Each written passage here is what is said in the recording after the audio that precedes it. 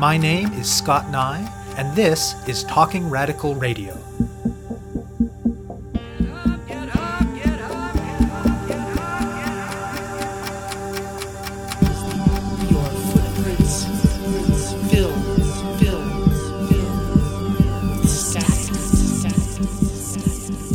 Hello and welcome to Talking Radical Radio, where we bring you grassroots voices from across Canada. We give you the chance to hear many different people who are facing many different struggles, talk about what they're doing, how they're doing it, and why they're doing it, in the belief that such listening is a crucial step in strengthening all of our efforts to change the world. On this week's show, I'll be speaking with Pam Frake. When social movements or communities in struggle win something, that is rarely the end of the story. Whatever powerful interests have been beaten back to win gains for ordinary people tend to retreat temporarily, regroup, and then come back all the fiercer for having been shown to be vulnerable. Movements must then figure out how to defend their gains and, even better, figure out how to embed what they have won in the political landscape such that rolling it back is no longer feasible. Take, for example, the Fight for $15 and Fairness campaign in Ontario. Though minimum wage struggles have a much longer history in the province, the current campaign began in 2013 in an initiative spearheaded by the Workers' Action Centre in Toronto. There was little movement infrastructure to start with, but in the years since, a province-wide network of workers, community groups, unions, anti-poverty organizations, workers' centres, faith groups, health providers, and labour councils has taken shape and, in several stages, pushed forward an ambitious agenda. In 2017, in the face of growing pressure from this movement, the Liberals introduced and ultimately passed legislation making sweeping changes to employment standards. Though the labour law reforms still leave much room for improvement, they are, according to Frake, an extraordinary start in terms of improving the lives of low-wage and precarious workers. And despite their earlier insistence that they would not do so, the Liberals ended up giving in to the wage demands too. The minimum wage went from $11.60 an hour to $14 an hour as of January 1st, 2018, and it is scheduled to go up to $15 an hour on January 1st, 2019. While the legislation was being debated, there was no shortage of opposition from corporate interests. And since the minimum wage hike took effect at the beginning of the year, the reaction from the business lobby has been loud and fierce. While it has largely been framed as a defense of small business, actual small business owners seem to be taking a range of positions on the issue, while large corporations and institutions beholden to them drive the backlash. With a provincial election happening later in the year, the big business lobby seems keen to elect a government that will roll back the recent gains by low-wage workers. Resistance to this big business backlash has been widespread and spirited. Some of it has been spontaneous. For instance, in various cities, instances have come to light of businesses retaliating against workers who benefit from the minimum wage hike by clawing back various kinds of perks and benefits, and in many cases, there have been spontaneous local campaigns to shame the businesses into relenting. The Fight for 15 and Fairness itself has been doing a number of things to defend the recent gains and to make them harder for any future government to roll back. An important piece of that is doing trainings in a wide range of contexts, particularly with people who do employment-related work, to make sure that as many people as possible know how the new legislation benefits them, and to get as many people as possible accessing the benefits and rights to which they are now entitled. Another piece involves countering scaremongering by the big business lobby by circulating solid research on the actual likely impacts of the minimum wage hike. And, of course, they're using the movement infrastructure built over the last 4 years to mobilize people. In particular, they're part of the movement to defend Tim Hortons workers. Despite the fact that it's the hard work of mostly low-wage workers at Tim Hortons that in 2016 generated billions of dollars in revenue and hundreds of millions of dollars in profit for Tim Hortons' parent company, Restaurant Brands International, the workers at some Tim Hortons franchises have had various benefits clawed back in the wake of the minimum wage hike. The Fight for 15 and activists from the labor movement and the community in many cities across the province and more recently across the country have mobilized to defend them. And in terms of the provincial election, Frake said, the ultimate goal is to, quote, build a movement so strong that no political party wants to mess with us, end quote. Frake talks with me about the trajectory of the Fight for 15 and Fairness campaign in Ontario, about the big business backlash to the gains won by the campaign, and about mobilizing to defend those gains. My name's Pam Frake. I'm the Ontario coordinator for the Fight for 15 and Fairness. The Fight for 15 and Fairness is a campaign that is supported by hundreds of community, labor, faith, student, and other organizations across the province. And we've been successful in pressuring the government to commit to a $15 minimum wage. The first installment just took place January 1st, 2018, when the minimum wage increased from $11.60 an hour to $14. And then in January 1st next year, it'll be $15. But in addition to that, we just won a whole host of improvements to employment standards and labor law to make it a little bit easier for workers in precarious employment, and also to make it a little bit easier for workers to join unions. The 14 Now campaign launched in 2013. The target was actually selected by workers in precarious employment themselves. And it was a balancing act between a goal that would be exciting enough to reorganize one's life to participate in, but a goal that's not so high that it doesn't seem as if it's achievable. We really workshopped it with workers in precarious employment and workers in low-income employment and said to them, what do you want to fight for? What do you find exciting? What do you think we can do together? And at the time, they landed on 14.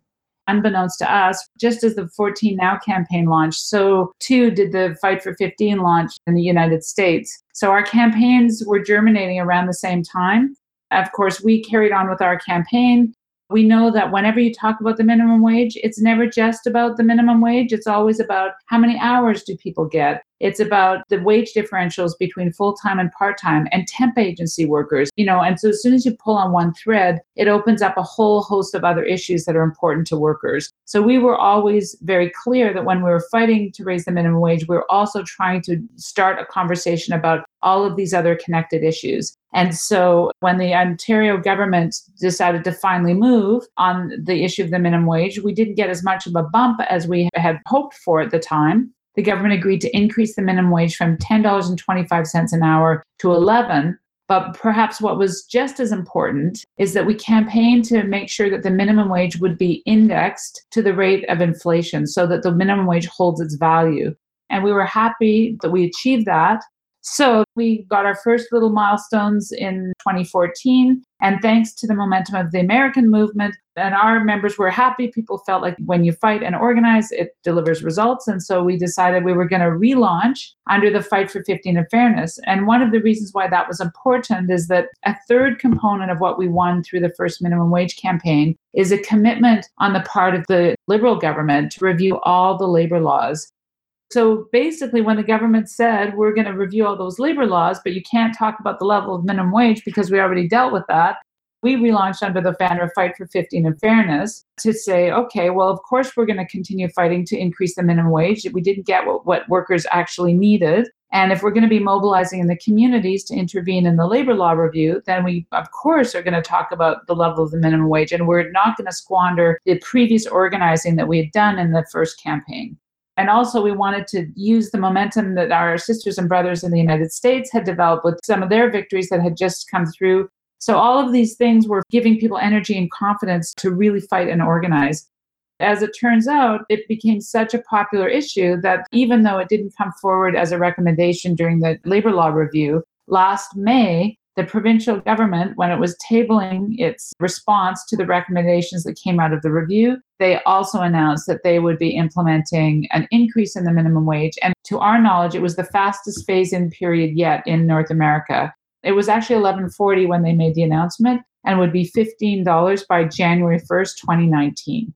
Now, of course, we know workers needed $15, last year. But nevertheless, it spoke to the strength of the movement, that the government felt it had no other option than to deliver on that demand. And it also was a good lesson for organizers to stick to your guns and don't let others define the agenda. We need to be the ones defining the agenda. So that was what happened in May. And so we were pretty happy with that. But I'll tell you something, the honeymoon only lasted about 15 minutes because within 15 minutes of the government's announcement, the business backlash pretty much exploded. And so we've been duking it out with the big business lobby ever since. They've been fear mongering and releasing all sorts of data that claims that there's going to be anywhere from like 50,000 to 200,000 jobs lost. They're just like way over the top analysis that many prominent economists in Canada have obviously poked holes in. But I'm happy to say that despite their monopoly of the mainstream media and despite all their many resources and advertising and so forth, we are still winning the hearts and minds of Ontarians, and 2/3 of Ontarians still support a $15 minimum wage, including, I might add, according to the latest polling numbers, 40% of Conservative Party voters support raising the minimum wage to $15 on the timetable presented. And the other complicating factor is the election. There's going to be an Ontario election on June 7th, 2018. So we know that the business lobby are going to be doing everything they can to get their people elected. And the Conservative Party has said it's going to postpone the implementation of the $15 minimum wage. That speaks to the fact that they can't attack it directly, but they're saying they're going to postpone it. It could be much worse if they get elected. So in the original movement, back before the legislation was passed last year, what form did the organizing take? Who was active? Where were they active? What were they doing? When we first launched the $14 Now campaign, I think it's fair to say that there was very little infrastructure in terms of people in the community that could be mobilized and grassroots participation. It felt a little bit like starting from scratch in many ways. So what we tried to do to help give people a little bit of a routine that they could build activity around is that we decided to call for a day of action on the 14th of each month. What we did centrally for the campaign is developed a theme. We had different themes for different months. We would get postcards signed, and we really gradually built up an infrastructure in the city of Toronto and then across the province. And what was exciting is that as the 14th of each month kind of got going, more and more people began to jump on to the campaign. And so that began to create this bit of a network that all of a sudden all sorts of people were calling, wanting to know what was happening. And so we then launched what we call the Provincial Mobilizing Network. And it was just comprised of people who are part of the groups and, unions and community organizations that really wanted to work on the $14 Now campaign. So then we developed monthly teleconferences where we could share information, tell how it's going, that kind of thing. And so by the time we finished phase 1 of the campaign, we had this whole network that had been built up, which really allowed us to mobilize in our communities during the labor law review. Because the labor law review traveled throughout the province and took deputations from ordinary workers and from community and labor advocates to talk about what are the structural sources of precarious work, or what are the things that could be changed in law to curb the rise of casual part-time and so forth, low-wage work. And so because we had these networks in the communities, it really did allow us to broaden the conversation around decent work. It allowed us to build on the infrastructure that we had developed and add to it. The labor councils in the different municipalities were very, very important to our movement. The support of the Ontario Federation of Labour was also very important in terms of amplifying our message. And then, of course, the networks of anti-poverty groups, student groups, and so forth. And then we set about activating new networks. So we said to ourselves, how can we bring new voices to the table? And so we started working with health providers who looked at the question of decent work through the lens of health and social determinants of health. And then we began to have conversations with faith leaders from a variety of different communities. We put resources into organizing the Chinese language communities, the Spanish language communities, Tamil language communities. It's been a bit of a work in progress, but that first phase of the campaign where we had our monthly actions, I think was really an important tool. But as we got more infrastructure, we were able to give the local networks that were emerging a lot more freedom for them to say, what do we want to do in our community? What are the outreach actions that we want to do? And people began to get creative and develop all sorts of fantastic outreach and public forum ideas. Talk more about the fairness side of the campaign. What kinds of changes were you demanding in employment standards, and what did you actually win in the legislation that passed last year? A really, really key win for us was the provision in legislation of equal pay, regardless of whether you're full-time, part-time, or temp agency. And the legislation explicitly states that the wages are leveled out by raising the bottom up, not by bringing the top down. Now that those wages have to be the same, that gets away at the kind of incentives that currently exist for employers to use temp agencies. So that's one area. Another area that was very important is that we campaigned very hard to extend job protected emergency leave for all workers. Also, we wanted to make sure that there was 7 paid sick days. And we also campaigned against doctor's notes. And this is where we really involved the health providers. We won job protected emergency leave for all workers. So that affects another 1.7 million workers in Ontario. We didn't get the 7 paid sick days, but what the government did do is those 10 days of job protected emergency leave, they introduced a provision whereby 2 of those 10 days will be paid. And for a worker to access those days, the employer is not allowed to ask for a sick note. So that's really fantastic. Of course, we're going to continue campaigning to extend the number of paid emergency leave days, but just getting 2 is huge. Other areas where we accomplished a lot, there's some commitments to a little bit better enforcement. There's commitments to address issues of wage theft and so forth. We got a series of amendments that would make it a bit easier for workers to join unions. There's protection against contract flipping in the building services sectors as well. On the question of misclassification, that's a really huge change that we've won. What some of these companies will do is that they will suddenly tell their worker, oh, you're self-employed now, and we'll just bring you in as a contractor. So people wind up working for less than minimum wage. They don't get their pension entitlements. They don't get their EI entitlements. They don't get their health and safety insurance board contributions. So the onus now under the legislation is for an employer to prove that the person is not a worker, whereas before it was up to the worker to prove that they were a worker. And we feel like that is going to make a big difference in terms of people being able to assert their rights. There's a whole series of things we've got under scheduling. For the first time ever, there's going to be a financial penalty for employers who keep workers on call all day long without calling them in. There's a lot of other details. Women don't have to wear high-heeled shoes anymore. There's a whole bunch of little things as well like that. But really, overall, it is an extraordinary start. It's not nearly as far as we need to go. There's 2 important areas that we need to keep campaigning for. Well, 3 really. One is in the area of exemptions. And right now, there's a lot of sectors are exempted from basic minimum standards. We're also continuing to fight for joint and several liability for temp agencies and client companies. So this one's a bit technical, but it boils down to making sure that for temp agency workers, rather than only the agency having liability for health and safety issues, the agency and the company where the worker is placed share liability. And then we also want to push for broader based bargaining. In small workplaces, it's very hard for workers to have any real power. So we want to have broader based bargaining. We can think about a sectoral approach. We can think about a variety of approaches. And the government has actually committed to exploring this. So we need to push them on that. But these kinds of measures, I think, are going to be very important for the future. What forms have the employer and business lobby backlash been taking, especially most recently since the raise to $14 an hour came into effect at the beginning of January? As soon as 2018 broke, we hear stories of Tim Hortons, a multinational corporation that literally makes hundreds of millions of dollars in profit off the backs of low-wage workers, has decided to claw back the minimum wage increase by eliminating paid breaks in some cases, by making people pay more for their basic health and dental benefits, by making workers pay for their uniforms, by eliminating the single cup of coffee and donut that some of the workers used to get at the end of their shift.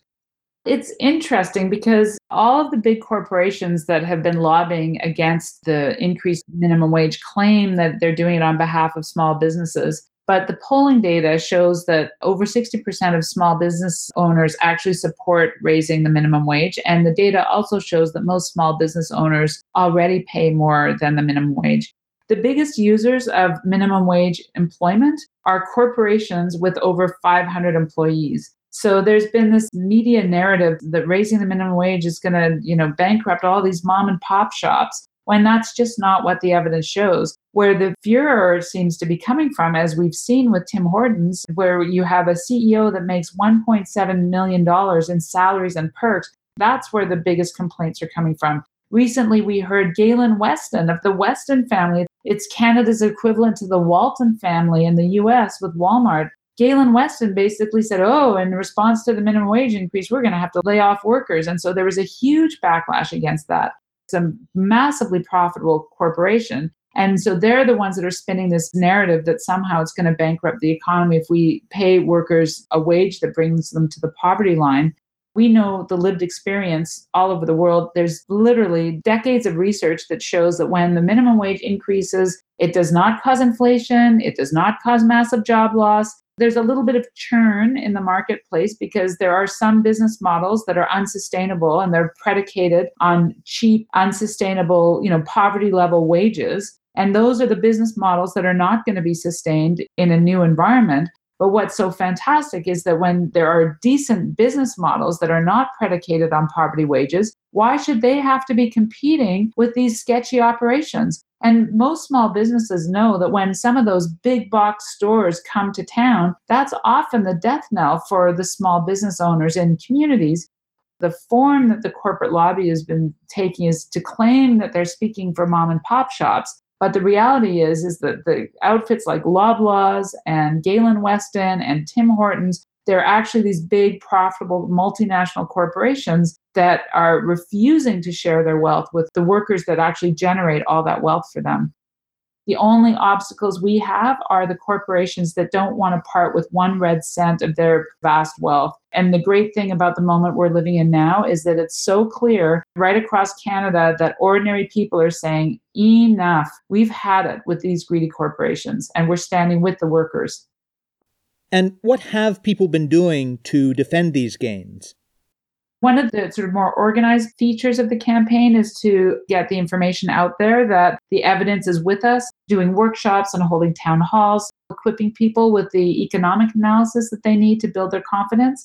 Whenever there's a bad boss that is trying to take punitive measures against employees, there's been this spontaneous outcry, and that's forced a number of employers to backtrack already. In Ottawa, Rainbow Foods tried to cut breaks, and there was such an outpouring of outrage that they backed off. There was recently a grocery store in Toronto that also backtracked. And again, I think this is because of the spontaneous outcries that have been happening when workers have been letting the public know that these issues are taking place, and that they put them out over social media. And there's been this enormous response. It wouldn't have been our hashtag, boycott Tim Hortons, but the fact that literally within hours of the reports being made public that the heirs to the Tim Horton fortune, while they were basking poolside in Florida, typing up the memo of how they're going to gouge their employees, ordinary people put it out there to say, oh my gosh, I am not going to part with my hard-earned money. I'm never giving my money to that corporation. Who's with me? And the fact that so many people said, I'm with you by using that hashtag, boycott Tim Hortons, it was just an incredible moment of solidarity. Today, we just finished a huge day of action. It's our second day of action since the new year. The first one was Ontario-wide, and the second one was pan-Canadian. And I'm happy to report that we had solidarity and outrage literally from Vancouver, British Columbia to Halifax, Nova Scotia. But the other thing that we're doing in a more organized way as well is that we're trying to do workshops to make sure that people know precisely what's in the legislation, because it really is a lot of ground. So we are starting to do workshops with community organizations, with people who work on the front lines in employment-related fields. We're working with faith leaders and houses of worship where we can come in and do workshops with their staff so that more and more people can know what their rights are under the legislation. And then we're also organizing with unions. One of the things that unions have been doing that I think is very important is bargaining some of the provisions of Bill 148 into their collective agreements so as to protect those provisions in the event that the legislation gets changed, because we do have an election coming up. So things like equal pay, for example, that's going to be very important to protect. We really need to get the word out and to make sure that workers know their rights and they can assert their rights and enforce their rights. We also have an action on the go as well, because the Ontario Chamber of Commerce, this business outfit that has been one of the leading organizations leading the charge against decent work. And we have learned that colleges and universities are members of the Chamber of Commerce. So we have a little campaign going where we're calling on our colleges and universities to distance themselves from the Ontario Chamber of Commerce campaign that opposes decent work for Ontario communities. People can write letters to their college and university presidents asking that they distance themselves. What dangers and opportunities are posed by the upcoming provincial election, and how will the Fight for 15 and Fairness be relating to it? We want to build a movement so strong that no political party wants to mess with us. That's our goal, and I think we're doing very well in getting there. Not only do we want to protect what we've won so far, we want to actually extend it. And we want to be able to make these issues like regulating temp agencies and joint and several liability, broader-based bargaining, all of those things, we want them to be key issues in the provincial election. We don't think that the changes that we accomplished in legislation were anything that was just handed over to us because someone woke up one day and decided they wanted to do right by workers. We know that we had to fight tooth and nail every single step of the way to get what we got. We created a political climate in this province where the governing party feels as though they have to bend in our direction if they want to get elected again. And we recognize that that's both a product of our strength, but it's also a product of the weakness of the government in general, because it is true after 14 years, there's a lot of baggage and there's a lot of animosity toward the government. But we think our movement has been strong enough that it's made this direction attractive because there's more than one way to be opportunist in an election. And all we have to do is look south of the 49th parallel to see some pretty ugly versions of how people can be opportunist. So we feel like we've managed to shape the terrain, which is excellent. We are encouraging all political parties to endorse all aspects of the Fight for 15 and Fairness campaign. The Liberals have put a bunch of stuff on the table. The NDP has put some more things on the table. And when it comes to the election, we're going to be doing a basic objective assessment to say, here's what the three parties are offering. We want our movement to be well informed and make a decision about who's the party that is most likely going to deliver 15 and fairness in the months ahead. And as I say, we have one political party, the Progressive Conservative Party, has already said that they will postpone the $15 minimum wage. They did not vote in favor of the legislation. And even if a party gets elected that doesn't like 15 and fairness, we are going to make sure that they're too scared to come and touch us. The strength of the movement is the thing that we have to build on, and that's going to be the thing that will protect and extend our gains, regardless of what party forms the next government. You have been listening to my interview with Pam Frake of Ontario's Fight for $15 and Fairness campaign. To learn more about their work and to find out how to get involved, go to 15andfairness.org. That's numeral 1, numeral 5, and fairness.org. To find out more about Talking Radical Radio, the guests, the theme music, and the ways that you can listen, or to suggest topics for future shows, go to talkingradical.ca and click on the link for the radio show. On the site, you can sign up for email updates or follow us on Facebook or Twitter. I'm your host, Scott Nye, a writer and media producer based in Hamilton, Ontario, and the author of 2 books of Canadian history told through the stories of activists, Gender and Sexuality, and Resisting the State, both from Fernwood Publishing. Thank you very much for listening, and I hope you tune in again next week.